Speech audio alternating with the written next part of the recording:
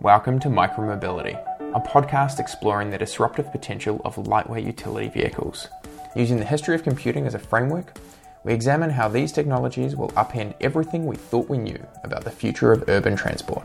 The host of the show is Horace Dediu, founder of Asimco.com, and I'm his co-host, Oliver Bruce. All right, and welcome back to Micromobility. Horace, how are you doing today? I'm great. Excellent. How are you doing? I'm doing really well. And we have with us Boyd Cohen from IAMOB. How are you doing today, Boyd? I'm great. Nice to catch up with you guys. Excellent. Well, look, Horace, I know you want to run through all of the exciting developments that we have coming through from Micromobility in our upcoming conference. We have about 11 days as we're recording this. About 11 days to go. We have a great lineup of speakers, exhibitors, and we have we're almost at capacity. We're trying to. I think we're trying to manage for 500 people, and we're almost there. So I think with 11 days to go, we're definitely going to go over that. So really looking forward to it. I'm just so amazed that we have such a good response. Many folks who are listeners are attending, and we still have that code available with a discount with Oliver and Horace. So you use that discount code to get 25% off, and I've seen quite a few of those go through. So I'm assuming there are people listening who are going to be there.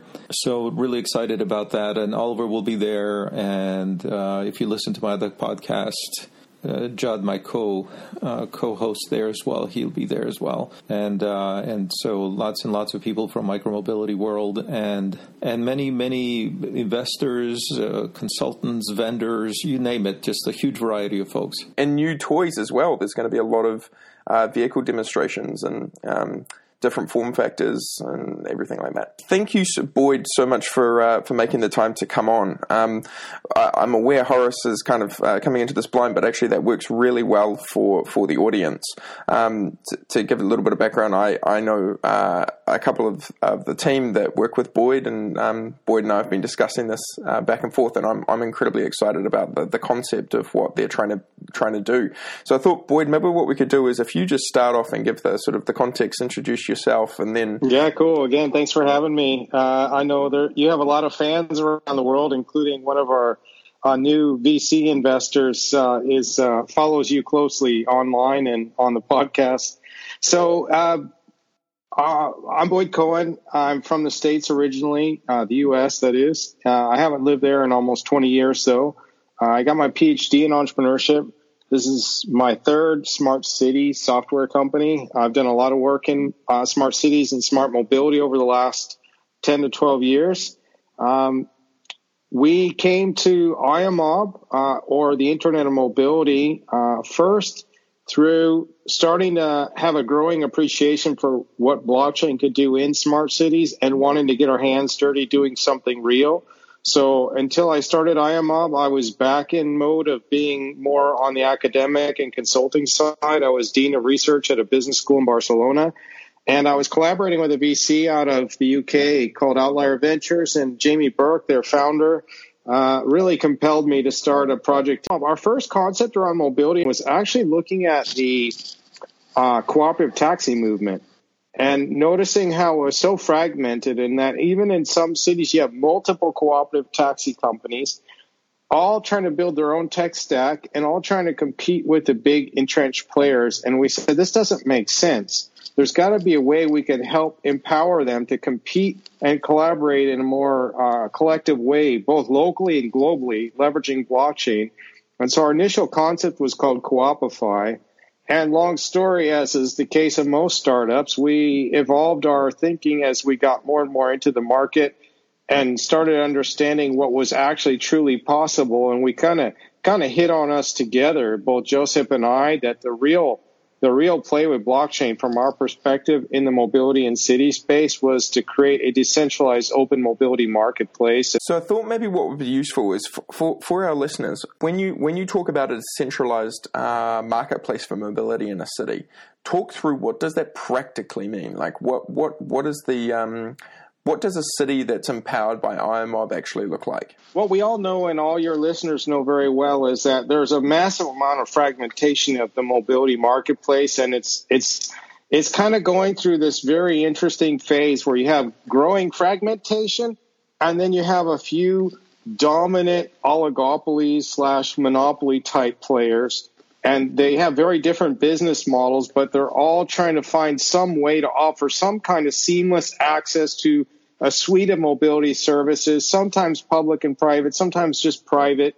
And that's the space we're going after, but we're going after it with a decentralized approach. And a decentralized approach basically means there's two big things that differentiate a decentralized from a centralized approach. So one is that it's permissionless. That is to say that any legal mobility service can connect to IAMOB. We're called IAMOB because we see ourselves as a Web 3.0 Internet of Mobility layer for urban mobility around the world, urban and regional mobility. That means any legal mobility service provider, tiny, small, big, public, private, doesn't matter, can plug into IAMOB, and as soon as they've plugged in, they are accessible to any user using any application connected to our protocol. That means that IAMOB itself doesn't own the user.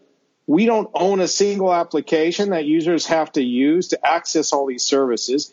And IAMOB doesn't own any mobility services. We don't want to. What we want to do is enable this marketplace, this fragmented marketplace, to compete and collaborate so that, like on an extreme level, you could actually have an independent taxi driver who has a license to operate a taxi but does not belong to any fleet at all. They can plug into IAMOB and compete directly with Uber or any other ride-hailing or taxi service through IAMOB. And what do I mean by that is obviously they're not trying to scale. They're not trying to own a market. What they want is to optimize the use of their vehicle. They want to increase their fares. Well, what IAMOB can enable them to do as an independent taxi operator, this explains how permissionless really can be powerful, is that this taxi driver doesn't have to enter negotiations with anyone. They can, as an independent licensed operator, connect to IAMOB, and when their vehicle is the closest to a user where a taxi or ride-hailing service is most valuable, the user will see their vehicle just as easily as they would see an Uber vehicle or a taxi from a fleet of 1,000. So it democratizes access to the mobility marketplace and enables this fragmentation to continue to flourish, but in a way that's not frustrating for end users or for small mobility service providers, in a way that allows seamless access so that any user can do the following four things with any app connected to IAMOB. They can discover any mobility service around them. That's number one. Uh-huh. Number two, they can gain multimodal routing of any mobility service in connected to IAMOB. This could be car sharing to scooter. It could be scooter to train. It doesn't matter. Any combination that might make sense for a user can be. We have multimodal routing algorithms that can generate those combinations that optimize the journey for the end user with any mobility service connected to IAMOB. So that's number two. Number three, we group it together, which is booking and onboarding of new services. So if a user needs to book a taxi or book a car share that they want to take for a few hours, whatever, or they need to onboard a new service, all these things they can do through the app itself. And number four, seamless payment. So the end user can actually use IAMOB connected application and do all four of those things. If I may, you've given us a very thorough introduction, but I think many people are not in this space, if you will. They're not operators or technology oriented people regarding this interface to between systems that you're working on. So how would you explain it in a more kind of in a simple way that a layperson would understand the benefit of your approach? Yeah, sure. That's a good question. And I get it a lot, sometimes from lay people and sometimes from investors and other people who just want to understand, well, what's the pitch to an end user? And I always start this way with end users. I say, how many current apps do you have on your phone to deal with mobility? And they start counting the taxi apps, the private ride-hailing apps, the scooter apps, the public transit, different public transit and train apps they have. And, it's somewhere between 5 and 12 for the city you live in, depending on the size of your city and how much you use different mobility services.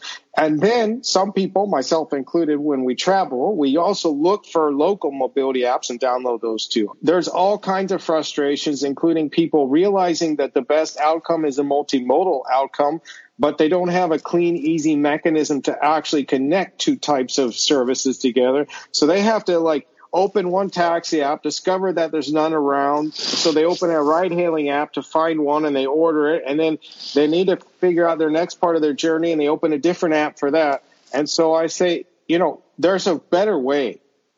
How would you feel if every legal mobility service in your city was connected to one platform and you as an end user could use one app and have access to any of the services? If you want a taxi, find out which taxi is closest, regardless of which company is providing it. Maybe discover that your best way to go from A to B is a multimodal route, which you've never done before.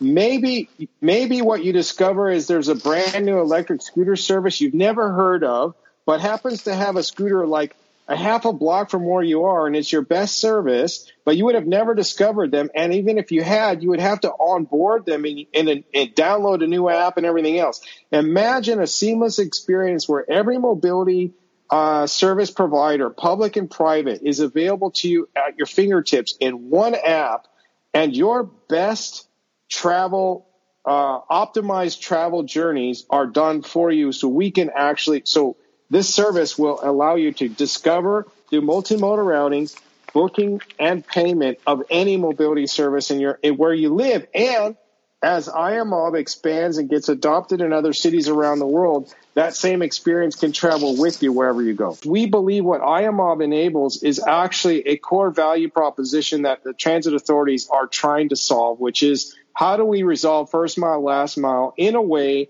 that doesn't distract or result in a reduced amount of optimization or utilization of public transit that results in increased access to mobility services for more of our population and our visitors. And our proposal, our project is based on this very holistic, open approach to mobility and very much embracing the role of public transit. So we're working with the local public transit authorities. We're working with other public or concessioned public operators like the Renfe example, and there's many others. We're close to closing a deal with a major West Coast city, and that agreement is for a pilot with the Public Transit Authority. In fact, our client is the Transit Authority.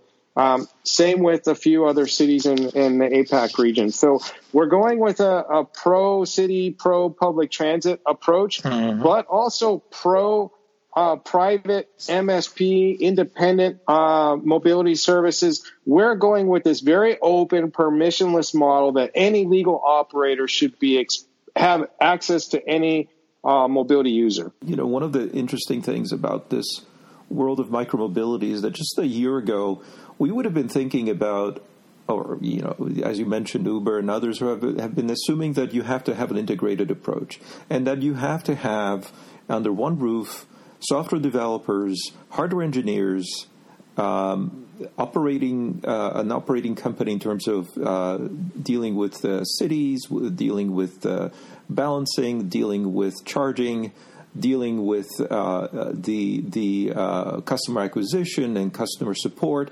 There are all of these things related to micromobility had to be done in an integrated fashion. And that was only, again, about a year or two ago when you looked at companies like the early pioneers in bike sharing in China, Ofo and Mobike. When you look at the early municipal bike sharing systems like Motivate, which did so in New York with dock-based systems.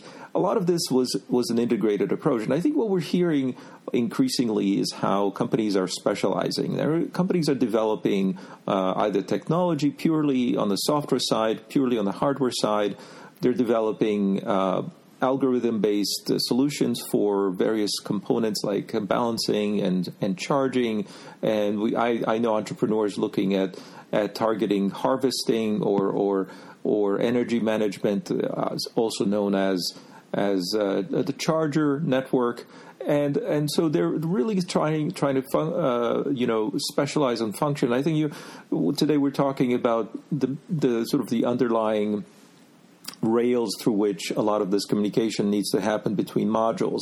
So what I want to talk about is one of our sponsors, which is Joyride, and Joyride actually is enabling this modular nature of micromobility. There are countless ways of optimization of micromobility, and one of them is let's say you are an operator or you wish to be an operator and you have fleets that you want to deploy in the particular area. So you probably know what it takes to make it happen in your region, in your neighborhood, in your city. And you know how to do it efficiently, you know who to talk to, you know how to get people to do the work, and so on. So you've done your research, you've read the blogs and articles, you've downloaded the reports, you've listened to this podcast. The metrics from venture companies, venture-funded companies, that are out there are astonishing. We have funds being raised, hundreds of millions of dollars, and you wonder how things would look if they were applied in your market. Well, Joyride provides you the custom white-labeled mobile apps and scalable backend that allows everyone from a small local operator to transit agencies to launch their own micromobility fleet within weeks. Not months, weeks. Plus, they have partnerships with all the major manufacturers, so you're guaranteed to have the highest quality hardware when you launch your own bikes or scooters. Here's an example of one of Joyride's customers has accomplished. The operator launched with a fleet of 200 electric scooters. Just 200. You don't need 200,000. 200, and within 2 months, they were making six figures from the rides. And that's a revenue rate, six figures, hundreds of thousands, in other words. All the while competing in a city that already had some of the largest scooter share companies operating. This doesn't even include the additional revenue they're generating through their Joyride advertising platform that allows you to connect your customers with retail partners around the city. So, you tie advertising together, you tie retail, you tie operations together. Maybe you didn't think you could compete in the micromobility space before. Maybe you thought the market was already controlled by a few giants. Well, Joyride levels the playing field for the operator, allowing anyone to succeed with their fleet. Whether you're an independent operator with a desire to launch locally or a transit agency looking to solve the first and last mile for your customers, Joyride helps you find a mobility share solution that works. There are thousands and thousands of unserved markets in the world. If you think about the mega cities, they may be in the dozens, but there are many, many communities, even within mega cities, that are not going to be addressed. So overall, thousands of opportunities. So start your own scooter or bike share system today. See more at www.joyride.city. That's joyride.city. It's time to join the great micromobility movement. So if you mention Micromobility Podcast, you will receive your first month for free. So thanks again to Joyride for supporting 5x5 and micromobility. So do you think this is logical that we're seeing a modularization, if you will, of this entire space, and that's where a lot of the focus and platforms is going to be in the next year? I do. I think the vertically integrated MSP, mobility service provider model, is not going to work. I think as you preluded to that, you talked about how, until a year ago, people thought these aggregation plays had to own had to build their own proprietary software, own all the assets of a range of mobility services, own the user and the end user acquisition model and the payment system. And I don't know. I mean, you look at Uber as the best example of a company that has really scaled globally, and is a brand almost anywhere in the world people have heard of, even if it's not available in their city or country. And they're spilling cash. I think that model is just super hard to scale globally and for it to function right. And I think it's hard to be great at everything, and the money required to invest in it and to maintain it and keep it at the best in everything is so hard.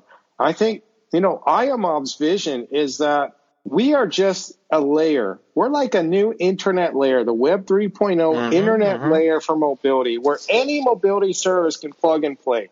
We consider ourselves future-proof because, you look at a lot of these like OFO and a lot of these other MSPs that got to multi-billion-dollar valuations and have disappeared. It's hard to build an asset-dependent business, scale globally with cultural differences, with regulatory differences that change all the time. I mentioned what's happening in Barcelona right now with Uber and Cabify, and they may not have a license to operate in Barcelona. And, these things are happening all around the world. And if your business is dependent on asset plus all these other parts of the ecosystem you have to own and build and maintain and be world best at, it's really hard. I believe that the future is not going to be driven in mobility by oligopolies. I believe we're going to have a lot of fragmentation in the market, and it's going to be seamlessly interconnected. And, the Joyride is a good example. I mean, we could work with Joyride. We could work with them so that they actually had a mechanism for any MSP of a bike share or a scooter share that plugs into Joyride could be immediately connected to IAMOB. Those services that go live with them are immediately accessible. Everyone, you're going to have locally deep expert companies doing unique types of, water taxis or, new types of mobility services that maybe make sense in some cities and in others don't because they're hilly, because of the existing transit network, because of whatever. So I do believe we'll have some regional and some global players. Don't get me wrong, but I don't think the future is going to be like 5 aggregated, integrated MSPs that own the mobility marketplace. And I don't think the cities are going to let that happen. And besides the example I already talked about in Barcelona with the private ride-hailing services, Barcelona, like many other cities around the world, Singapore, are now starting to regulate these micromobility services about where they can park and how many vehicles are they actually allowed to operate in the city. In Barcelona, they only have 2,000. But we spoke to a scooter company that launched in Barcelona. They're from the States, and they're only allowed to have 2,000. And I said, what's your estimate on the potential demand in Barcelona between tourists and residents? And he said he thought they could support 100,000 in the city. How can you go with a monopoly approach to owning everything in the mobility ecosystem in a city when you're not even legally allowed to own enough vehicles in the city to actually provide a ubiquitous, seamless experience for users? It's impossible. It's not financially possible, and it's actually frequently not even regulatory possible. So the future has to be some way of allowing multiple players to compete. When I looked at the numbers, so here's just a ballpark figure. This I did a couple of years ago. There are some studies on how many vehicles are needed for a given population size. And the figures range 2 to 4%. This was looking at the numbers for bike sharing in using dock systems. So free float, you tend to go on a high side because you want to have more availability and there might not be the concentration, right? So let's say 2 to 4, but let's sort of bias towards the high end. If you look at the global urban population, that's going to be 5 billion people. And then if you ask yourself, well, how do you provision? How many bikes or vehicles are going to be necessary for a population of 5 billion? And that's just urban. There'll be varieties, obviously, from very short range to sort of very long range, but all of them is essentially shared, and all of them micro-sized, because that is the only one that makes sense. And so you're looking at potentially tens, if not hundreds of millions of vehicles. Now, I think I remember the $300 million figure in my mind right now is sort of the addressable market of vehicles out there. Now, if you think about that and ask, okay, so that's the vehicle size, fleet size, and then how many territories do you have to cover? How do you deal with operations at that scale? Well, the world has figured this out long ago. We talked about this in the franchising model. How do you distribute retail? How do you distribute everything from gas stations to shops to the world has worked on this for a long time, and it has to be distributed. It has to be broken down into sub problems to be solved locally. And yet there has to be a platform on top of it all. And this is why it sort of, in the transportation space, unlike, let's say, Amazon. So you look at an online retail, or you look at search, or you look at the Google and the usual social media suspects and so on. Those tend to scale globally, and you have a centralized approach to the problem. But not all industries go that way. And in particular, you have to look at the issues that differ on the buyer side. What are the access questions? Accessibility is important. And that's why even the internet is divided into an ISP that deals at it on a local basis, and that has to be very fragmented and very, very widely distributed. And so this is where the question for transportation lies. What is distributed and what is central? What is a platform and what is the local operator that deals with the issue with the customer, directly? What's the touch point for the customer? And I think this is why it makes sense to me that the emergence of a platform at a certain level within the stack would make sense, right? And I think the question is, what is that platform for transportation? Of course, by transportation I mean micro transportation, where we macro has kind of run its course, although it needs to be integrated as well. I mean, we're going to have some need to interface with this in a multimodal way. So the thing that got me excited originally about IOMOB is one of the things that I could see at Uber that was a competitive threat when we were there was exactly what you're talking about, Boyd, which is all of our competitors, for example, decided to get together and they would pool all of their supply. And then, like if Lyft and Cabify and all of the taxis got together and said, we are going to pool all of our supply and literally be able to settle payments between each other. And anybody who had a ride anywhere in the city that was demanded of them would be able to be dispatched out to anybody else, would be a very significant threat to us. But it was something that sort of like, Uber could build a network of cars that would be able to compete with that. And relatively speaking, as long as you're within 2 to 3 or 4 or 5 minutes of the competing service, it probably wasn't going to be that material in terms of whether or not people would want to shift across to a sort of like pooled supply version or something that could be built privately.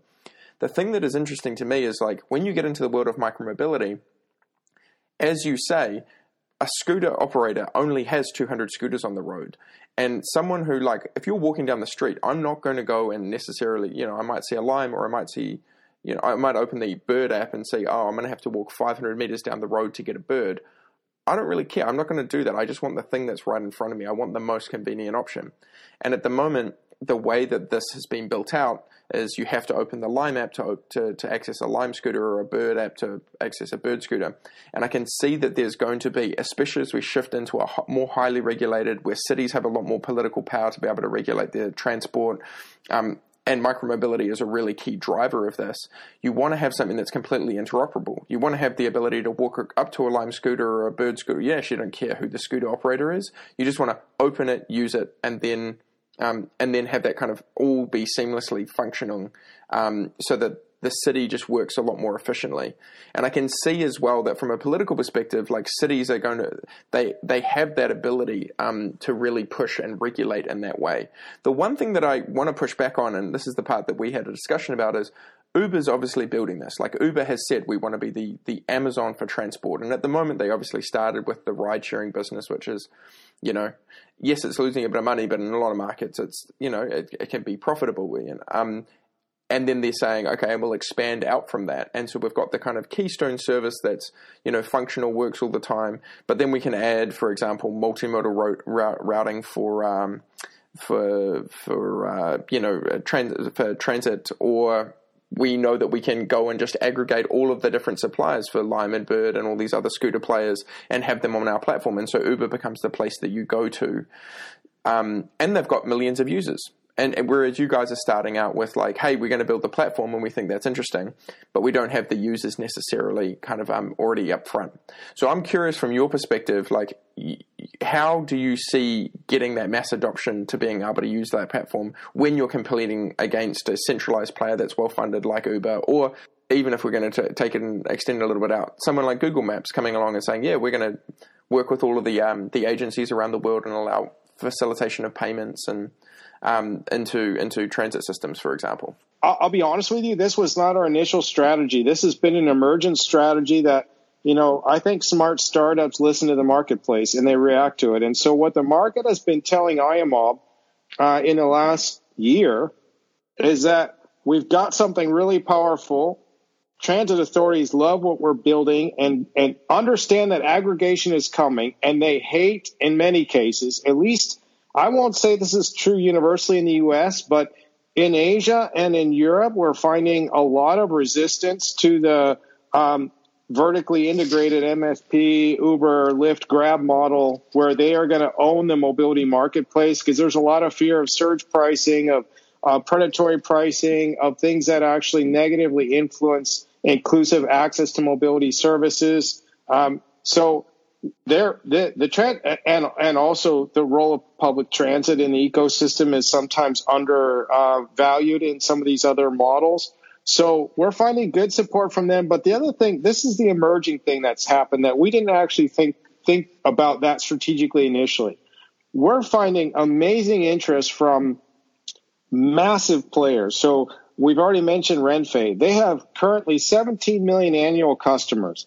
Renfe has decided to use IAMOB's technology and our own white-labeled app to create a new, and Horace mentioned this earlier when he mentioned how, why is it that today, if you're going to take a plane, you need to figure out how to get to the airport? Why is it if you're using a train, you need to figure out how to get to the train station? Renfe's figured that out, and they want to go after this marketplace and now allow door-to-door, with or without Renfe, by the way. They want a fully open mobility marketplace where they engage with their end users to offer this service, even when end users choose not to use Renfe, or even they choose to use a competitor of Renfe. We have another project in Asia with an airline. We have an LOI that I can't name yet that brings in 30 million customers to their city every year, and they want to do something similar with IAMOB's technology. So your customer here is like, the way that I think about it conceptually is that your customer here is the city. Or the city authorities, and what you're doing is you're effectively saying to them, you want to build these systems that give you a little bit more power to regulate, because you're going to obviously, those cities would be the ones that would tell you what's permissioned and permissionless from as you say, a legal service, right? So yeah, as a general rule, we're going through the cities and working with them, and you bring that up. I mentioned this to. When we talked offline, that one of our cities that we're negotiating with, the city asked us if we were to require that every ride-hailing service connected to the IAMOB protocol, could we then enforce rules like how many different licensed taxis and private ride-hailing vehicles are allowed to circulate at different times of the day throughout the week, like automatically through the system? And we said yes. And they said if we wanted to in real time, for any reason, say a hurricane, a tornado, an earthquake, a power outage, a terrorist attack, you name it, a strike affects the mobility system or the needs of people in an immediate way to get out of danger or whatever that is, could we instantaneously, with a click of a button, essentially change that from, say, 2,000 vehicles allowed to circulate to 8,000? And the 2 to 8,000 is either based on pre-authorized vehicles that have already gone through some certification process, whatever that is. And we said yes. So that's an example where we think the market will go, and a good reason why cities want to work with us, because it enables them to think through future solutions in ways they've never been able to do before, that allows them to increase their ability to control the ecosystem, but not always in a way that's so bad for the private sector. Like when you have low demand for a public transit service at like nighttime, like a bus that has a 60-person capacity and it's only got one person that's planning on using it to go to some rural area. So they have to provide some minimal level of service through the legal or regulatory framework in real time or through a more persistent script. So like a pre-existing contract in IAMOB, say that under these certain conditions, we as a public transit authority authorize any company that meets X, Y, and Z criteria to bid for it in real time and offer a private solution to this citizen's need in a way that we will subsidize the cost for the end user. So it's the same as if they took public transit, but we'll save ourselves thousands on the driver and the vehicle and everything else going to places it doesn't need to go to. So these are just like a couple examples of how powerful our technology could be for public transit authorities. Sure, and I get that. I think that, like, as someone who used to be in operations, this is slightly terrifying because the amount of disruption to the business around, like, well, effectively you're sitting there and the city has a huge amount of power, and we've worked with city regulators before, and like, for the enlightened ones, absolutely that would work. But there's a lot of corruption in that system as well. I mean, that was sort of the reason that Uber really struggled in the beginning, was because the taxi markets were so corrupt.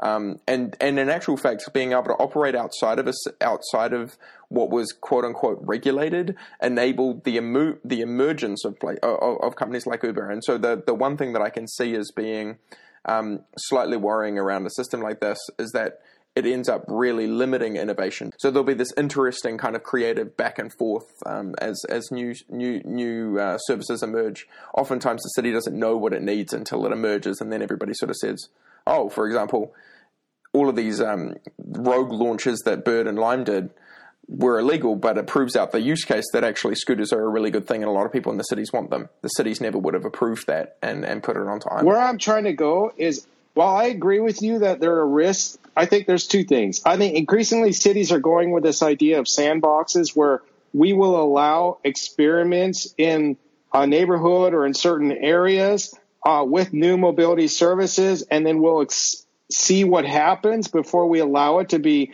rolled out citywide. And I actually think that's smart. And a second thing on that, IAMOB can enable that. We call it appless connectivity. So you could be a startup. Let's say you have an idea. I think that people would be interested in shared skateboards.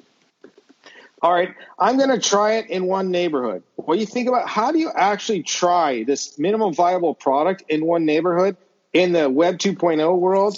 You probably spend the money to build your own app.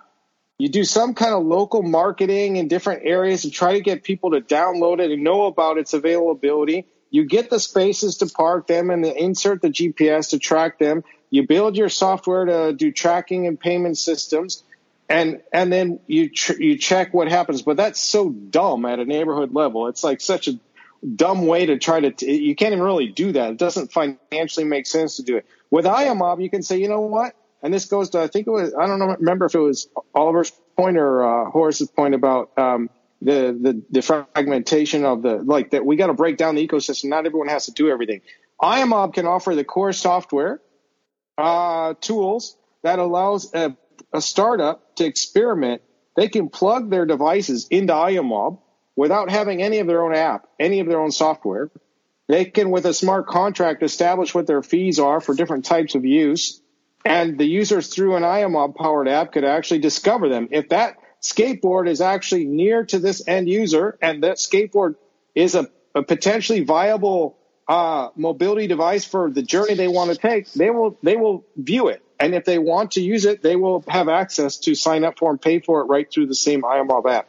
So I don't agree that IAMOB would be a killer of innovation. In fact, I actually am very passionate about how IAMOB empowers innovation. Yeah. And no, look, and I totally buy that. I mean, to your point, I can see how on the flip side of that, they would, for a progressive city, it would be enabling for them to be able to trial and see new things. Lots to talk about here as far as mobility as a service and platform game. I think what we need to do is really decide whether, at what time even this begins to consolidate or fragment, as the case may be. But yeah, no, it's great insight there. I mean, this is really where I think great minds need to focus on. Besides operations, obviously, we still need to do all the basics. We need to really think about how this evolves as a value chain, if you will. But yeah, that's fantastic. Awesome. Excellent. All right. Hey, Boyd, well, thank you so much for your time. I really appreciate it. And it's been excellent to get your thoughts. How do people find out more about you online if they're keen to go find this? Yeah, thank you very much to Oliver and Horace. It's been a pleasure to interact with you guys. Very smart people in the mobility space with some really good questions and a fun conversation. We can be reached at iamob.net. Well, thank you very much. Thank you. Bye-bye. Good day.